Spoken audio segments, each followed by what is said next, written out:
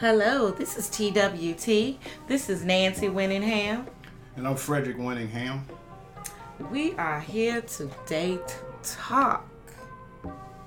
We're here today to talk about toxic relationships. And believe me, TWT, Frederick and Nancy, we've had our share of toxic relationships.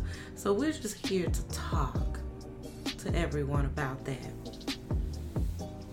We know toxic relationships when people come into our lives, and a lot of times it's for the good and for the bad. I've always been able to think of it as being toxic, but at the same time knowing that can't nobody break me but me. Only, because, Frederick, exactly. We can agree with that, because if, and when, I should say, I won't say if, but when someone comes into our lives, believe me, people are going to come. We can't live in a bubble by ourselves, right? We can't just say, I'm just going to live just secluded by myself.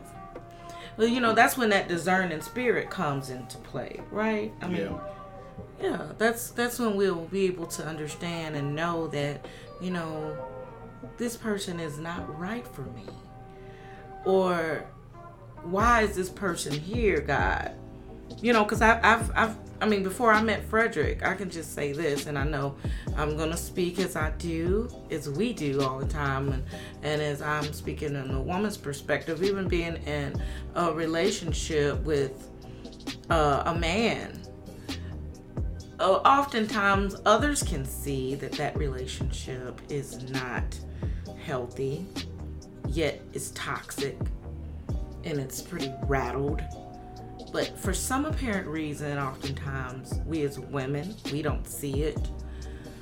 But again, that's when the spirit of discernment comes into play.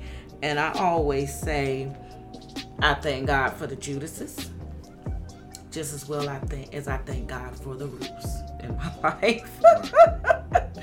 A lot of toxic relationships come because people want to be in relationships so bad or eagerly to get into a relationship. They try to pick a person for them. Yeah. Which may not be the right person for you. And toxic, the dictionary defines it as poisonous. The dumping of waste. Yeah. So toxic relationship can fall as far as abusiveness, mentally abusive, verbally abusive, physically. Yeah. That person is all for themselves and not for the person that they're not for the person that they're with. They're non-supportive. Yeah. So all of that is examples of toxic relationships. Yeah. And believe me, I'm telling you, y'all, believe me, God will remove people out of your life. There's a quote that I have: God is an eliminator as well as a demonstrator. And not only that, He's like a delete key. He will remove those who don't belong. But again, we have to thank God for, like I said before, thank God for those Judases. Thank God for them. Thank God for them. Because Judas behaviors increases your abilities, believe it or not. If we had all the Ruths in our lives that follow us and treat us so great and dandy, we wouldn't be able to appreciate life, So we have to understand that when those Judases come, hey, receive it, because if it wasn't for my previous relationship, I wouldn't be able to appreciate my wonderful Ruth that I have, my husband. I wouldn't be able to appreciate him. So, we just have to understand that, especially on a woman's perspective, we have to understand that we are worthy. We are worthy of better. in relationships. And as we always say, can't nobody break you but you. You have control over your life. Don't let anyone steal your peace, your sanity, your mind. Keep your mind right. Guard your heart. And that's just with males too, but it's male and females, because, and I know Frederick can speak a little bit more on male's perspective, but I see some men, they go through it too. Mm-hmm. They go through some rattled relationships. They go through some toxic relationships as well. And we as women, Lord, I'm just going to say, so a lot of times when we see those toxic relationships, when it comes to men that have been through toxic relationships, a lot of times we find ourselves saying, that it's going to be okay. And you have to definitely, as a woman, encourage them as well, because we're not the only ones that go through the toxic relationship stages. So it's more of us being encouraging as women to our men, especially our African American men, because oftentimes it's kind of hard, because a lot of men don't have that relationship like a lot of us women do. A lot of us women, we hop on the phones with our girlfriends and we talk and we chitter chatter. A lot of times men don't do that because they're men. I mean, we talk amongst each other. Yeah, exactly. Yeah, come on. And I've seen a few friends of mine back in the day who were in a toxic relationship, and they used to talk to me about it. And I said, well, how long you gonna stay in it? I'm gonna cut her loose, blah blah blah, this day or whatever time. But when they do cut that person loose, or thought they cut that person loose, they right back in it. And I call it, when you going back into a toxic relationship, God has brought you out of it, and you turn around and get right back into it. I call that being a glutton for punishment. So first of all, you got to ask God to send you someone that's compatible to you. But not only that person is a God-fearing person. Because without God, I mean, it's just impossible. You may think you're doing the right thing, but you haven't even seek God on it. The sin you will make, and you're doing everything on your own. And basic bottom line, I mean, you're doing it on your own, and you don't have God in it, and it's not going to work. It's going to become more and more toxic. Yeah. Especially somebody that doesn't love and care about you, or not in support of you. Yeah. As far as giving compliments and stuff like that, negative compliments, because they're all about themselves, and that's not the one for you. Yeah. Absolutely. That is so very true. Because I think oftentimes, like Frederick said, glutton for punishment, and oftentimes I do see that I think we get so comfortable in that particular toxic environment and toxic relationship. It's a stronghold. And it's a stronghold, but we have to be willing. We have to be willing to come out of it. We have to be willing or to understand the importance of not being there. I mean, if I get so comfortable with laying in the bed all day, that's exactly what I'm going to do, is lie in the bed all day. I have no plan for my day. I didn't say, okay, now this is what I'm going to do today. None of that. I'm just laying in the bed, getting nothing accomplished. Low self-esteem. Exactly. Low self-esteem. Yes. And so that's a place of acknowledgement, that we have to acknowledge there is a problem. Once we acknowledge there is a problem and it's toxic, it's rattled, then we understand, can't nobody break me but me.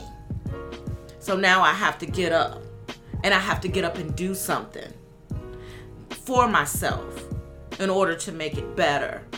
Because when we're around toxic people, it's stressful. And look, let me tell y'all something. I'm going to ask y'all a question. We want to ask y'all a question. TWT, Frederick and Nancy Winningham wants to ask you a question. I know we won't be able to hear you, but definitely if you are listening to this, just answer it to yourself. Have you ever been in a toxic relationship? As soon as God releases you from that individual, great stuff starts happening.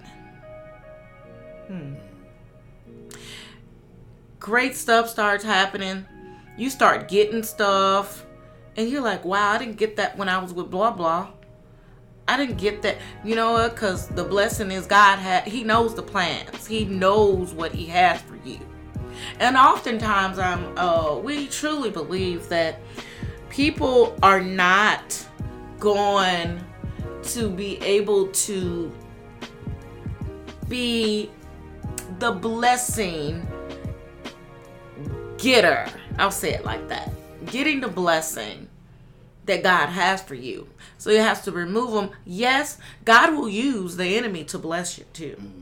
Believe me, He will use the enemy. He will use that Judas to bless you. I'm telling you, I know it. I have seen it happen to me too many times. But we definitely just want to encourage y'all today. If you're in toxic relationships, or you've been there, or, if you are in a rattled relationship, just know can't nobody break you but you. We can't emphasize that. It's just we have to understand that even though we're there, we're not going to stay there. You just got to believe it. You got to believe it in order to receive that. Believe you're not going to stay there. You're not going to stay in the bed forever. You're going to get up, plan your day, and you're going to do it. You're going to do it. Okay, I like to share this with them. This is from the dictionary as well.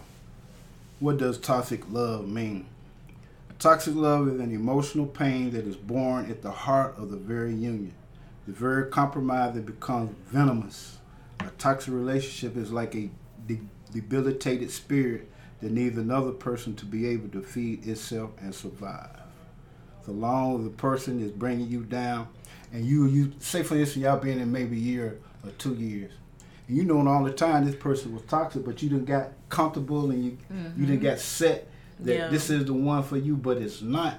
But at the same time, you are miserable. You're miserable as all outdoors. So it's time for that person to be removed out of your life. Only God can do that.